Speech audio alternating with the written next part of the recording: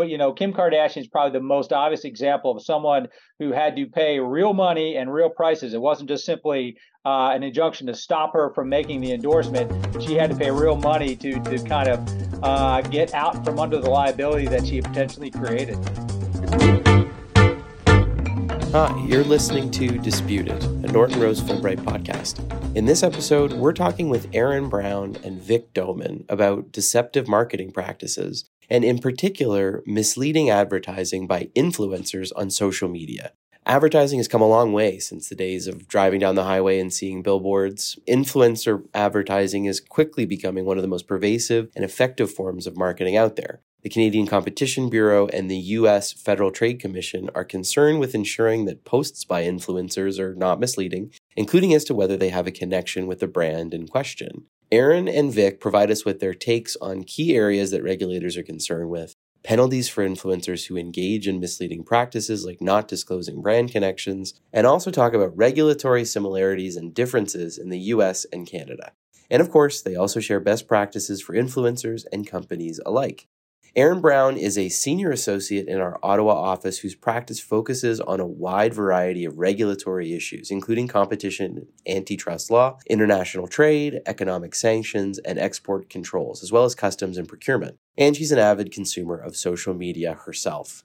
Vic Doman is a partner in our Washington, D.C. office, a government and antitrust investigations and prosecutions lawyer. As a former enforcer, Vic has a unique perspective into the priorities of government agencies, as well as the challenges clients may encounter. Regarded as a top 3 U.S. antitrust enforcer, Vic previously worked for the Tennessee Attorney General's office, where he served as its senior antitrust counsel. And if you're looking for more information, check out our episode notes, where we've linked to the FTC's guidelines for social media influencers and to the Competition Bureau's guidelines for influencer marketing. In fact, in March 2023, after this episode was recorded, the FTC issued orders to social media and video streaming platforms regarding their efforts to address the skyrocketing claims of fraud by consumers in this space. The Commission also made clear that it is concerned with ensuring social media and video streaming platforms are taking measures to ensure that consumers are able to more easily identify advertising as such, which is a key theme of the discussion in this podcast. We hope you enjoy.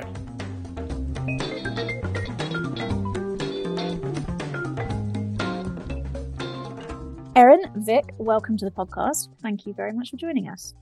Thanks for having us. No, my pleasure. It's great to be here. Okay, let's start off high-level basics.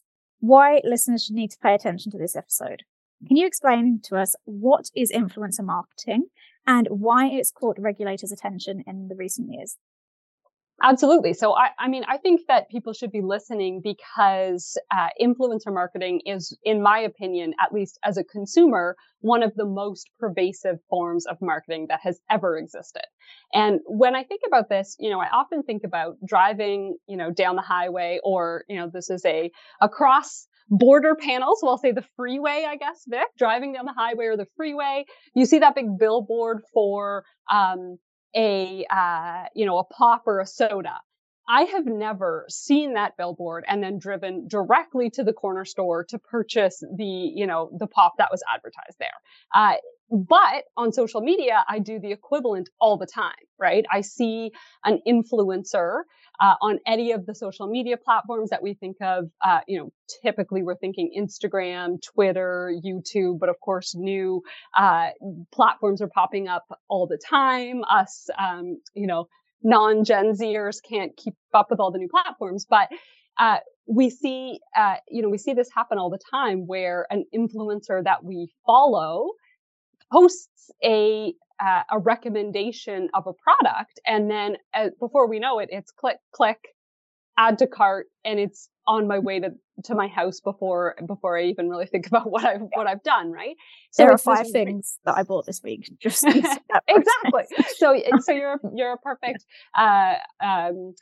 example of this trend, Ailsa. And so this is just such a pervasive form of marketing, in my opinion. It is such an effective form of marketing. So I think it's really interesting, if you're listening either as a consumer to be aware of these things that are going on, or as a brand that is marketing to consumers through social media channels. This is a really relevant area to be considering and to be seized of. And one of the things that I think is the most interesting from a competition law perspective is that we've long talked about misleading advertising as an area that our regulators are seized of, right? If an ad is misleading, is it providing a representation to consumers that is inaccurate that we're concerned about? But when we get to influencer marketing, we actually have a whole other threshold question of misleading advertising before we even get into the actual nature of the advertisement itself.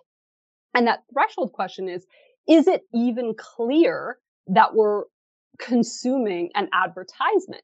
So if I go back to my billboard example, we all know when we see a billboard that we are the target of a paid advertisement, that a company or an organization has paid to put that advertisement in front of us. That's not always, that line is being blurred on social media. We're not always sure. Is this a bona fide, legitimate product endorsement by somebody that I trust that has used this product, that thinks it works great, and I'm buying this product based on their good faith, the same way that I would a friend recommends a product to me. Mm-hmm.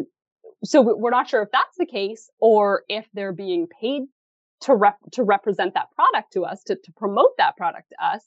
And if they're getting paid, there's a whole range of potentials there. Is it that they're getting a kickback if I purchase the product? Is it that they got the product for free and they don't want to, stop that sugar train from a brand that's sending free products out? Or is it that it is a fully paid advertisement the same way as that billboard? So it's a pervasive form of advertising that consumers and brands need to be seized of. And it's also a really interesting legal area that is emerging when we're thinking about misleading advertising. Mm-hmm. Yeah, gone are the days of the kind of madman and madmen engaging a kind of commercial advertising agency that is presumably more up to speed on the regulations and the laws that govern what they can and can't do. She said this is not just pervasive in the amount of people that it reaches, but it's also the type of people who are advertising is way more diverse, and it's presumably a bit of a, not just a nightmare for consumers and brands, but also for regulators as well, in trying to monitor and think about how to manage this. No, and just building on what Erin said, I mean, we know that social media influencers now have reached an all new high level just because Netflix has created a show about it, right? Emily in Paris is all about influencer. I mean, if there's anything else that tells you that influencers are now prime time, that's the case. I think if you also ride on a train, ride on a bus, ride on a plane, everyone has their phones open and they're on any one of the number of social media platforms. And I know none of us would ever do this, but if you happen to peek across the aisle, you can notice people scrolling through, and half of the time they're looking at videos. The other half of the time they're seeing advertisements from those platforms. So it is so pervasive in just daily life, much more than, say, the billboard on the side of the road or the television with the periodic advertisements. Now, as you scroll through your phone, it's coming to you constantly. It's really almost difficult to get away from it. And with that, there really are probably some new, oversight that's necessary from the agencies, or the feeling by the agencies that we should have more oversight over social influencers, social media influencers. I always say as well, it's not necessarily a bad thing, right? It's actually quite helpful having all these products, like your attention directed to products that you're interested in, and to see somebody that you already follow or that you're already a fan of try something out before you buy it. That in itself is not necessarily unhelpful. So I think we need to still keep in mind that this has potential to be a very valuable advancement and progress in the digital economy, but it's just how it's managed and how it's regulated, and to ensure that the risks to consumers are minimized. So I think with that, Erin alluded already to certain competition laws and regulations in place already. Can you outline or do kind of compare and contrast the legal landscape across the US and Canada, in particular looking at the legal frameworks through which regulators are looking at online advertising and digital commercial activity? Let's talk a little bit about the U.S. just to get started. And it's certainly similar in Canada. I know Eric can speak to that too. But here in the States, the Federal Trade Commission is the agency with the majority of enforcement authority over consumer protection violations, right? And so under the FTC Act, there are various things that fall into that trap. And so what you'll typically see is when there is any attempt to unfairly influence or deceive someone, then the Federal Trade Commission will probably step in and say, wait a minute, we've got an issue here. And through that, what they've done is they've issued a number of guidelines and rules that try to help not only consumers, but also the advertisers themselves and anyone else who might think about giving an advertisement or being an influencer of some sort. And so thankfully for I think people on all sides of the platforms themselves, the FTC has actually put out some very handy guidelines that can help the average influencer or the average advertiser understand exactly what's okay and what's not okay, and what might subject you to some level of penalty. And if you take a quick look on their website, you can actually find this very quickly. You do a quick Google search, hate to say it, and you can find it just like that. But I think that one of the things to consider is that use some common sense. Use some common sense. If you're a social media influencer, think about exactly what you're saying and why. And so the FTC has really made it clear that, for example, if you're getting paid for it, you need to let people know about it. If you haven't used the product, you probably shouldn't be making statements about how wonderful and terrific it is. But if you have used the product, be honest and tell the truth about what you feel about it. I mean, these kinds of influences have gone back, for hundreds of years. It's just that on the social media platforms now, it's very, very different. And I think that, in the U.S. and I'm sure in Canada too, I mean, the old snake oil salesman has always been the example, right? There's someone who has a product that they're promoting that they don't even think probably works the way it should, but they sure are going to tell you how wonderful it is because they're getting paid to do it. And with that, there are certain dangers that consumers unwittingly or unknowingly may step into, and the FTC wants to make sure that everyone knows the ground rules before you step into that world. Mm-hmm. Yeah, so it sounds like there's a lot of similarities to the landscape in Canada. In Canada, really, we think in terms of misleading advertising, we're normally looking at the Competition Act, which is enforced by the Competition Bureau. And similarly, the Competition Bureau in Canada has released its own influencer marketing guidelines. And it's really sort of like that same, common sense perspective that Vic was talking about. It's really kind of like that gut reaction test, right? So specifically what the Canadian Competition Bureau has really focused on is disclosing all material connections, is the way that they put it. And so if you have any type, if the influencer has any type of material connection with a brand, that needs to be disclosed to consumers, to followers, to subscribers, whatever to consumers essentially. So that could look like a lot of different things, that material connection. It can be anything from, a personal or a family relationship with the brand, could be free event tickets, free trips. It could be discounted products or free products or services. It seems brands send a lot of free products to influencers to get them to encourage them to post about it. So if an influencer even is just getting free or heavily discounted products from a brand, discounts outside the regular discounts that consumers would get, that is a material connection to a brand as far as the Bureau is concerned. And then, of course, any money that's paid. So if it's a full-on, brand partnership with paid sponsored content where, it's more similar to our billboard example where you have a photo shoot and all of that, everything that goes along with that. And it's really a monetary advertisement opportunity. That's obviously a material connection. And then commissions as well. So, if you are going to get a cut of the pie every time a consumer is clicking on that link on your story. And, as Ailsa said, she purchased 5 things in the last week. Well, did the influencers that posted those links get a cut of Ailsa's, purchases? So that's a material connection as far as the Bureau is concerned as well. And there's a couple, the Bureau has gone a little bit more in detail. I mean, it's not incredibly detailed, but it does provide some high level guidance on what it would like to see in terms of what these disclosures of material connections look like. So they want these disclosures to be visible. And so, anybody who's been on Instagram recently knows that, some influencers might post, 15 or 50 hashtags on a static post. You can't just have one hashtag ad buried at the very end of that, sequence of 50 hashtags. That's not going to be visible and clear. It should be prominent. The Competition Bureau specifically says it can't be just, one in a long caption, a group of hashtags. It needs to be visible on all devices. Specifically, they would say without having to click or tap a button to expand the post.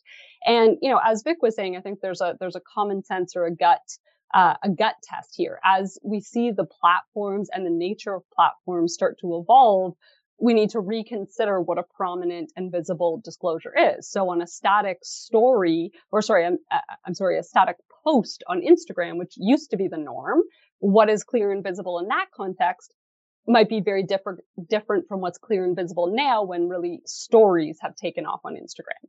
And that, that gets into some of the other point, which is that, it should be, the disclosure should not be separated from the content. So if you have a story that spans 3 or 4 different slides and you just put ad on the first one, but it's open to your followers or to consumers to share those other stories, that other content that doesn't have the disclosure, and that, is shared a lot of times on social media, and you lose the initial disclosure, that can become a problem as well. So it's really that gut check and, making sure that the disclosures are clear, contextually appropriate. And as Vic said, really thinking about it from a common sense perspective. What would a consumer who's viewing this post or this, YouTube video, et cetera, think is my connection to this brand? Yeah, and picking up on that too, in the U.S., I think it's important to recognize that the Federal Trade Commission uses the same term, right? Material connection. That is it, and I think that's really what you have to keep in mind. One of the things that Erin was touching on too is that, if you're an influencer, just don't assume that your followers already know about your brand relationship. Just because they may think you work for a certain brand doesn't mean they have to, and that doesn't get you off the hook in trying to issue that disclosure, right? You cannot assume that your folks already know it. And second, even if you think you're, as an influencer, that your opinion is kind of unbiased, you still have to make the disclosure, right? You just can't say, well, I'm completely objective and I just think it's the best product in the world, so I'm going to use it anyway. And because it's the best product, I don't need to tell my consumers that I've gotten paid to promote it. That's not good enough. You actually do have to disclose that relationship too. And I think that's something very important to keep in mind. You may know everything about the product, your consumers don't. They're looking at you for some advice, and you do need to really let them know that, in fact, you have received some kind of material, you have some material connection to that product, not just simply you picked it up off the shelf and think it's wonderful. It's interesting. It seems like these regulations address at least 2 things, 2 sort of principal concepts. One is making sure that influencer marketing is regulated like any other advertising and marketing would, like a Subway commercial or a movie trailer, or commercials between segments on TV.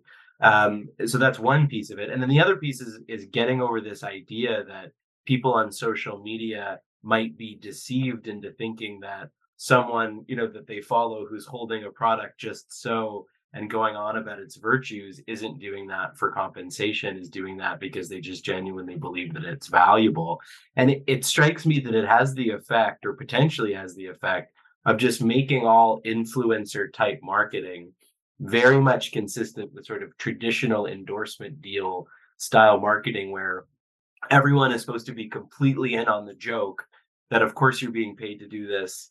Of course, this is a commercial thing and it has nothing to do with your genuine love of the product. But I guess that's okay. One just wonders whether it defeats the purpose to some extent of so-called influencer marketing in the first place. But that's more of a commercial question and a speculative one than anything legal.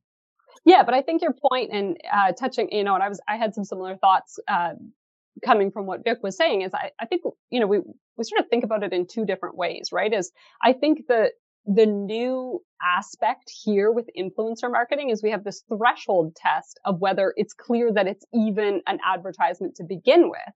And then we still have the normal misleading advertising, is the content misleading? So if I'm an influencer and I'm promoting a skincare product and I say, this skincare product is revolutionary, it will make all of your acne or your blemishes disappear for sure in, a matter of days. Well, that is, even if I've made clear that I, have a material connection to the brand and I've disclosed that, we still have the question of the content of my actual advertisement. And of course, as with all as with the normal course of misleading advertisement, the advertisement, if you're making performance claims, for example, it needs to be based on adequate and proper tests, and all of those sort of normal rules apply to the actual content of the advertisement. But I think you're right, Andrew. I think we're moving from a space or a time when people, follow these lifestyle influencers and really thought that they were just sort of giving these unbiased, genuine, well, I don't want to say not genuine, but unbiased, or, just objective. The type objective, just like the type of recommendation that your best friend would give you after they used a product that they liked, Because we have to recognize that's a real category, right? Like that's a real online influencer category, which is YouTube reviews of video games, or skin products, or clothing lines, or anything. That's a real thing that exists, and differentiating between that and the one that's got a SpawnCon tag at the bottom is actually pretty subtle to do. Right. And that's why that disclosure of the material connection is so important, because there still are people out there who may be making YouTube videos reviewing a bunch of power tools, and they're just going to the store and buying those power tools and trying each of them and giving you their unbiased opinion. But if you don't have that material disclosure for the other types of advertisements, then, that's where it starts to muddy the waters. I'm not really sure what the YouTube videos on power tools are about. That's not where I typically spend my social media time. I can tell you a lot about the fashion influencers on Instagram personally. I think I actually do use YouTube reviewers a lot, particularly for board games, actually. I find it very helpful. That's another conversation, Elsa. I know. Where it seems to me that so much of the risk is, particularly when thinking of for brands in particular, is that we're relying on the judgment of individual influencers here to determine, is this a material connection? Have I made a sufficient disclosure? And I think that is, particularly from a brand's perspective, how do you know they are making the right judgment call? They're not well versed in what constitutes material connection. They're not well versed in what constitutes sufficient disclosure for misleading for advertising law purposes. So, whose responsibility is it to educate the influencers on the requirements, and by extension, where does the liability fall with that responsibility? I definitely don't think that brands should just be relying on influencers to make these determinations. I think brands need to be taking an active role in shaping this. So for brands that are involved in social media marketing, that work with influencers, particularly consumer-facing companies, I think, this is the time, if not already, to develop and maintain those influencer marketing policies and guidelines. Work those into your contracts with influencers. When you, to the extent that you are sending out free products or heavily discounted products or loaned products, include, if you're including a specific hashtag that you would like them to use, make sure that the guidelines are clear there, that you expect them to be disclosing that this product was provided for free or for a discounted rate, whatever the case may be.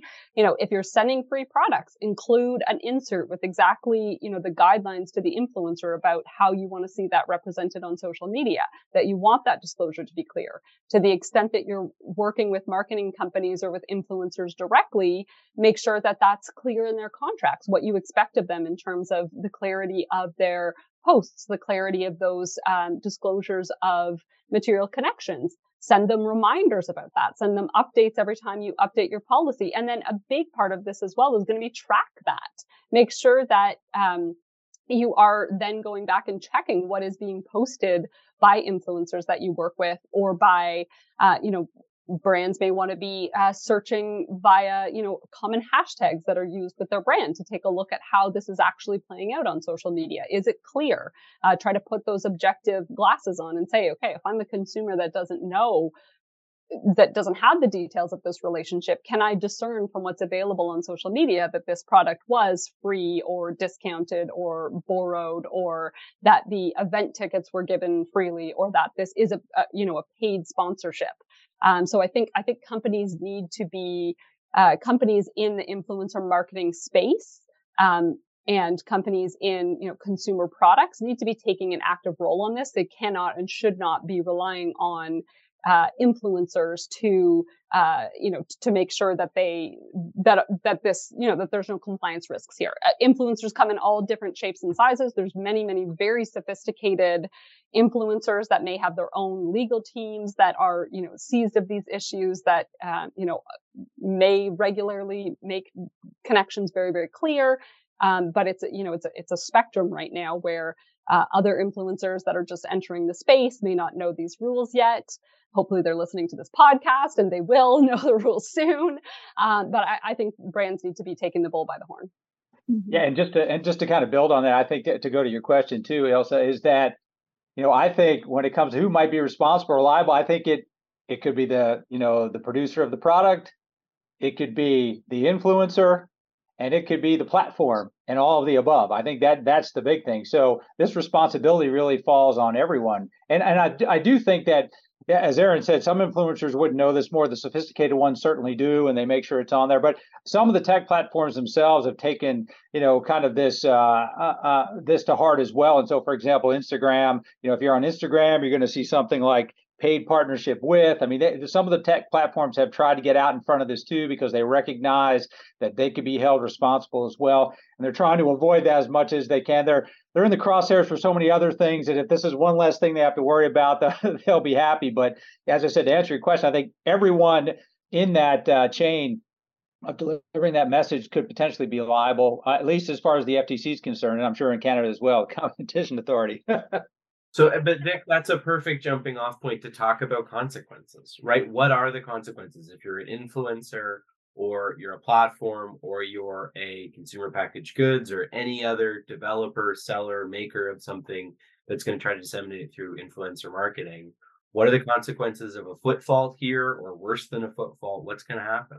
In the U.S., of course, there are all kinds of things. And one thing we haven't really mentioned yet is that, we've mentioned the Federal Trade Commission, but there are other agencies that can get involved as well. For example, the SEC, when you have some kind of violation, for example, in the crypto world, and Kim Kardashian was a perfect example of this. She was advertising without revealing, the fact that she had been paid by the cryptocurrency firm to represent them or to promote them. And so she was fined $1.26 million.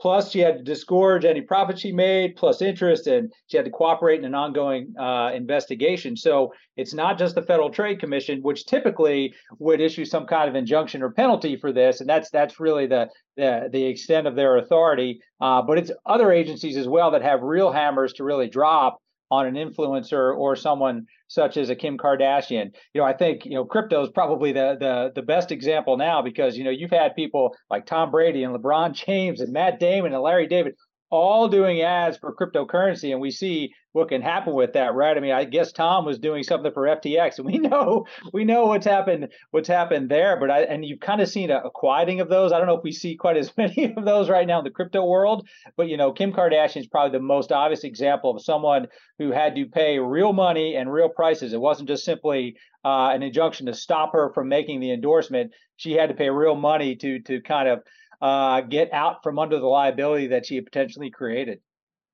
Yeah, and I think we're going to, we certainly have the potential for big money to be on the line in Canada as well. Actually, there are fairly recent changes to the Competition Act that came into effect last June that actually increased the fines and penalties, including for deceptive marketing practices. So, we now have maximum penalties that range in the range of $750,000 for individuals, $1 million for subsequent violations, and it's the greater of $750,000 or $1 million for each subsequent violation, and 3 times the value of the benefit derived from the deceptive conduct, if that amount can be reasonably determined. And then, the maximum penalty for corporations, we see a maximum of $10 million or $15 million for each subsequent violation, and 3 times the value of the benefit obtained from the deceptive conduct. And if that amount cannot be reasonably determined, the maximum penalty is 3% of annual worldwide gross revenues. So, there's some pretty big dollars on the line here.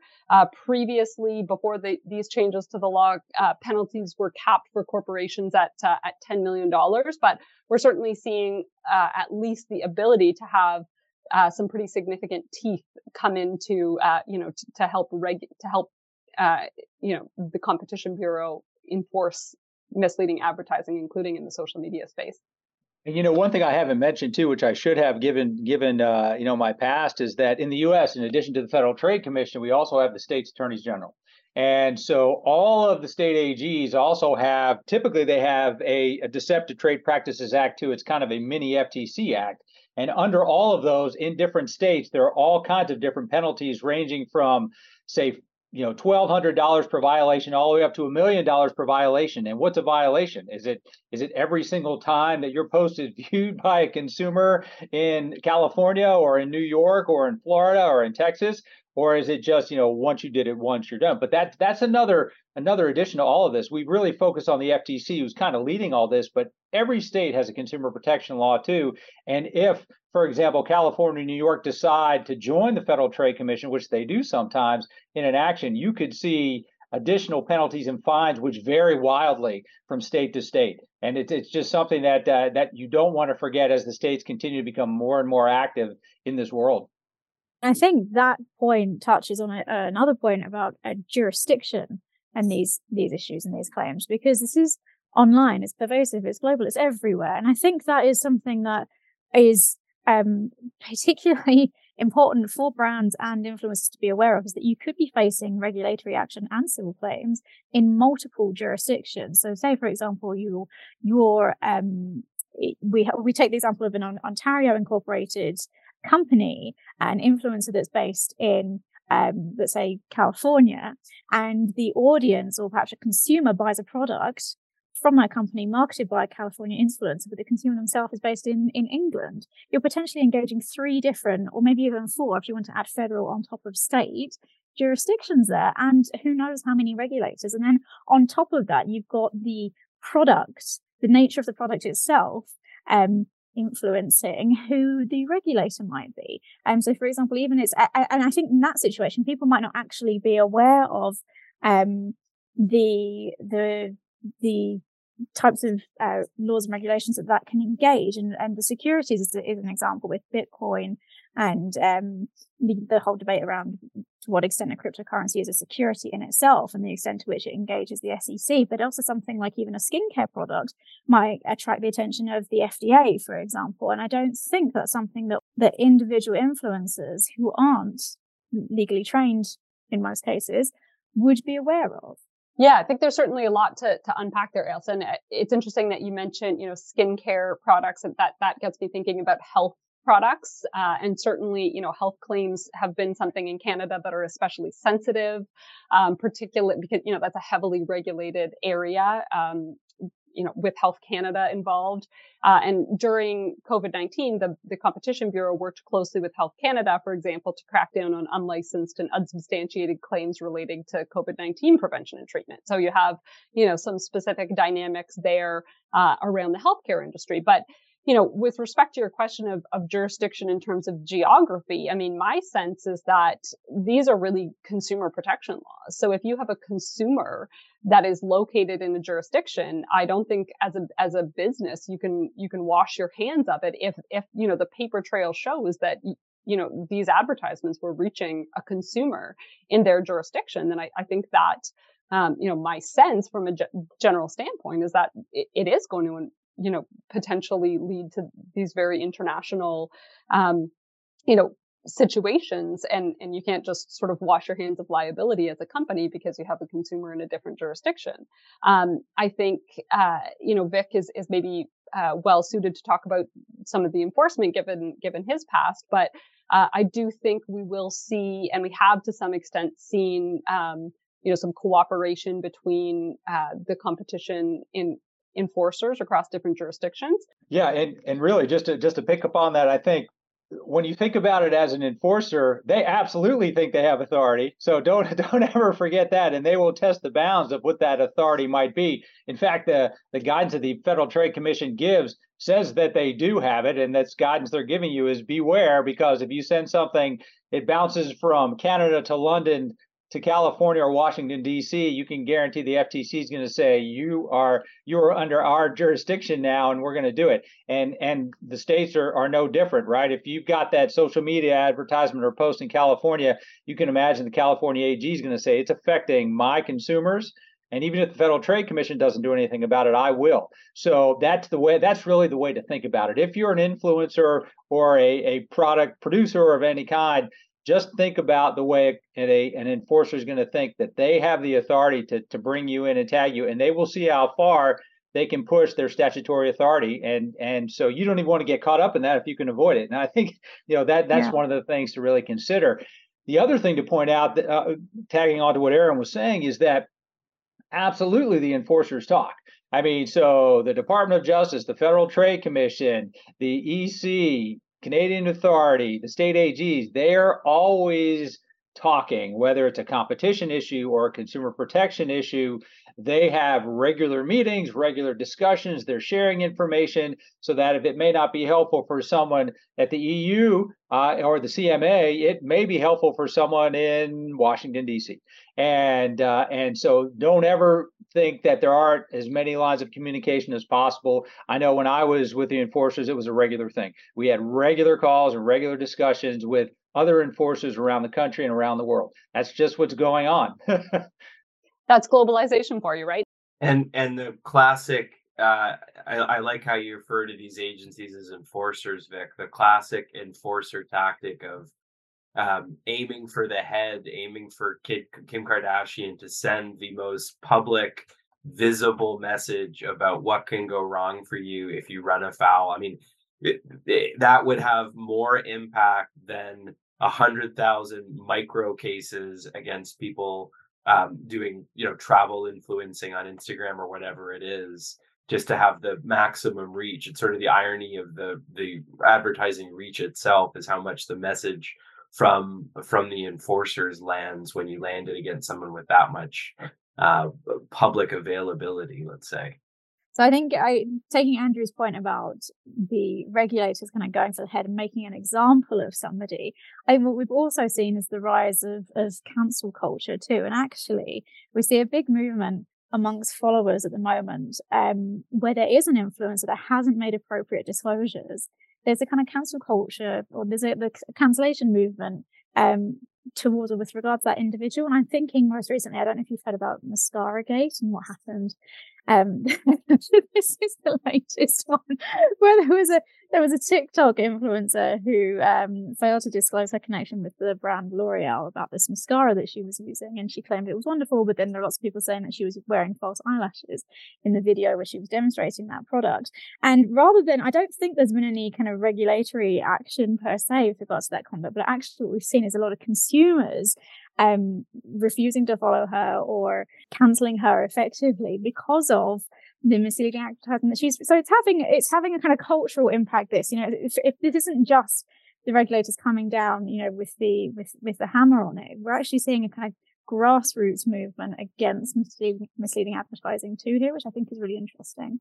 Well, I think it might partly be consumers becoming wise to this, right? And consumers realize that, like, there was this slow sort of trend where at the beginning, there was this sense that, oh, maybe people are just promoting things without having any sort of like kickback to them. It's just their bona fide review of this product. And now I think consumers are realizing that that's not the case, and they do want transparency. And I think, anecdotally, I think influencers that are very clear and are very transparent with their followers and say, I am getting paid by these brands, but I'm only going to promote things to you that I actually do fully endorse. I just happen to also, have a great partnership with that brand. I think we're going to see people vibe more and identify more with those influencers who aren't misleading them. So I think, we all as lawyers come at this from a legal perspective of you want to avoid liability, but I think that there's also a reputational thing here too for influencers and brands, to be in a positive relationship with consumers where where consumers are trusting these influencers too, because they really are promoting brands that they identify with, that they use themselves, products that they like themselves. But picking up on that, Erin, I think one of the concerns though too is, we focus on, say some of the sophisticated, consumers out there, but children are on this all the time too, right? I mean, if you look around, the average 12-year-old has a phone and she or he are scrolling through things. And I know we try not to be a parent, but we are in a way. And I think that's part of what the Federal Trade Commission is really trying to do too. And they've given guidance certainly about, targeting ads to children and everything else like that. But your average 12-year-old, even if they see the advertisement logo or not, they just scroll right through it, right? And they're just like, well, so and so did this, so I've got to buy it. I'm gonna use mom's credit card, and I'm buying it right now. And so there are certain things I think that there are certain consumers of the social media influencing that probably need a little maybe a little oversight. and so the FTC puts out these rules to try to help at least limit some of that that influence that gets past the average 12-year-old or 13-year-old. And I do think that raises an interesting legal question as well when we're thinking about the objectivity standard. So, for example, is your disclosure, would it come across to the reasonable consumer that this is an ad? But if your reasonable consumer isn't the man on the Clapham omnibus, as the English judges like to say, it's actually a 12-year-old girl, to what extent can the brands be held to the same kind of objective standard of determining they've had sufficient disclosure in their advertisements? And I think that's a really interesting legal question. I'm not sure it's been tested yet. That's true. I don't know that it has, but I think, once again, you talk about the reasonable consumer, and I think that Federal Trade Commission does recognize that, if we go back to the beginning of this discussion, really, and talking about common sense, there are ways that you just are open and upfront about the fact that this is a paid advertisement. I mean, Federal Trade Commission gives you language that you can use, right? It's not, they're not necessarily doing a gotcha. It's more of, all right, if you're paid for it, just make it known. And if you do, you're probably okay. If you try to hide it, you try to be tricky with it, you try to use some tiny, font in a different language, it's not going to work. I mean, you need to be upfront and honest about it. And I think that that's how you can protect yourself from getting into some hot water with Federal Trade Commission in the U.S. or with the state AGs. And you have a cognizable defense to it if you just say paid by, advertised by, just don't try to be too tricky, and you're probably okay, even with kids. Yeah, I agree. And I was going to, I think that was a great point to bring up the potential to be advertising to all different ages. I think, the Canadian Competition Bureau, the guidelines in terms of making those disclosures talk about disclosures being contextually appropriate. So it may be that if an advertisement is really targeted towards younger people, that maybe what is contextually appropriate in that case is, as Vic said, it's, can be a fairly clear formula, but maybe in that case, it needs to be, for example, a verbal.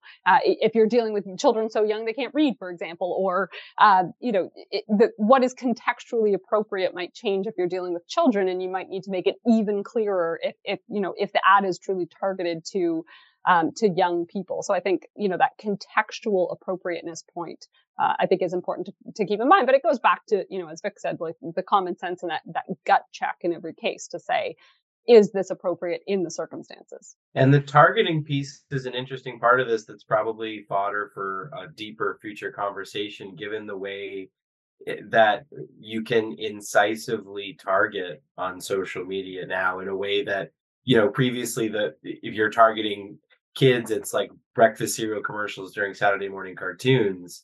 But now on social media, you can certainly do a lot more than that to make sure that your content gets in front of the age demo that you're interested in, or the social demo otherwise that you're interested in, which raises in litigation potentially other questions about what you were going for when you put something out in the world, and in that bracket of what you were in, the group you were intending to reach, how clearly you adapted what you were doing for that audience. You guys have given us some really good parameters and bumpers around sort of best practices and thoughts on what people can do to protect themselves from enforcer action in this space. And maybe I can give a little plug to anybody who's interested in that. I believe there will be a future Disputed podcast episode dropping on that topic. We just recorded it with Chris Hirsch, so amazing. So that'll be definitely a must listen to episode for anybody in this competition space who's concerned with the wage fixing and no poach agreements. That's really a substantial change to the competition law in Canada. So looking ahead, get out your crystal ball. The crystal ball. What do you see are the trends looking into the year ahead, the years ahead? What do you expect on the horizon?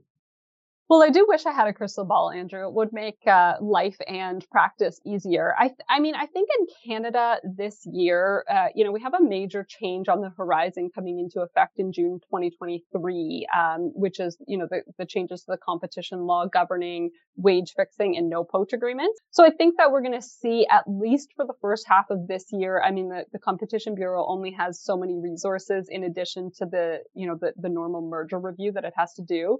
It has guidelines out right now, draft guidelines on that wage fixing and no poach agreements piece. It's consulting on that piece. My sense is that for at least the next couple of months, we're going to see a little bit more momentum in that space than we will in the misleading advertising space.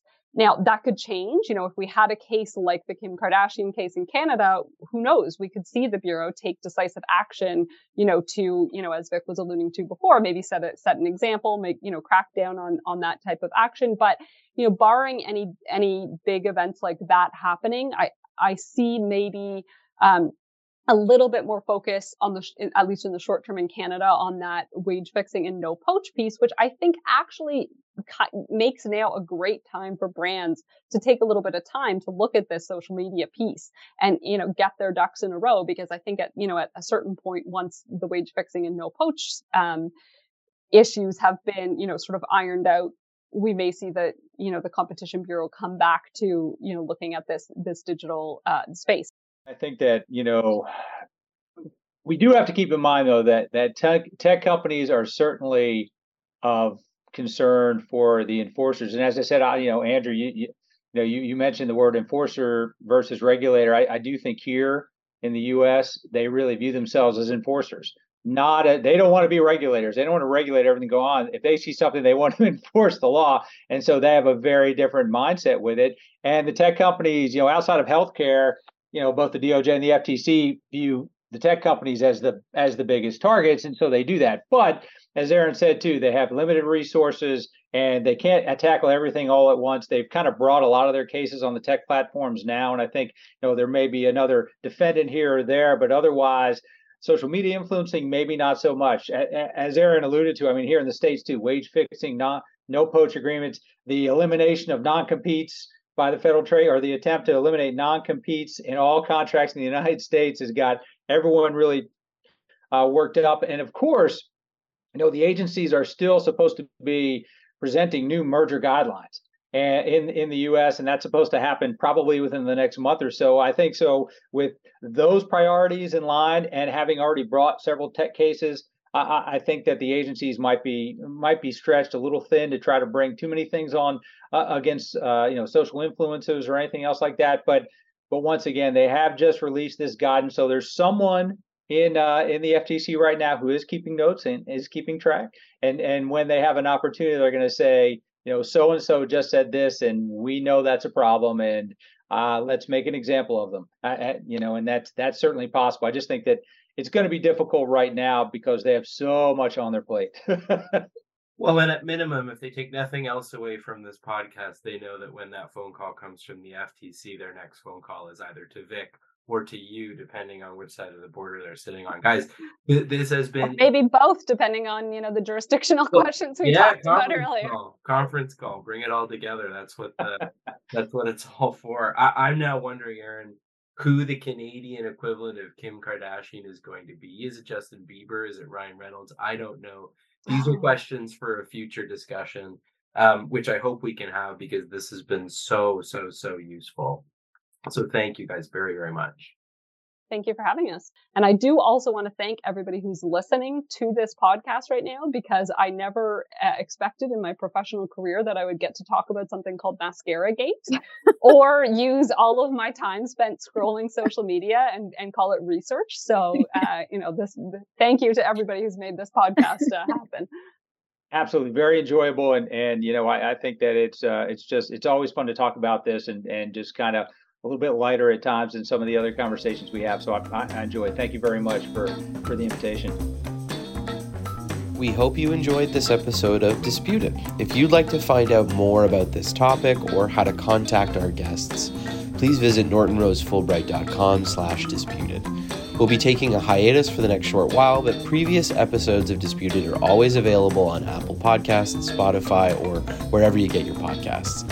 As always, if you have any questions, feedback, or topics that you'd like us to cover in a future episode, please do email us at disputed@nortonrosefulbright.com. Thanks very much.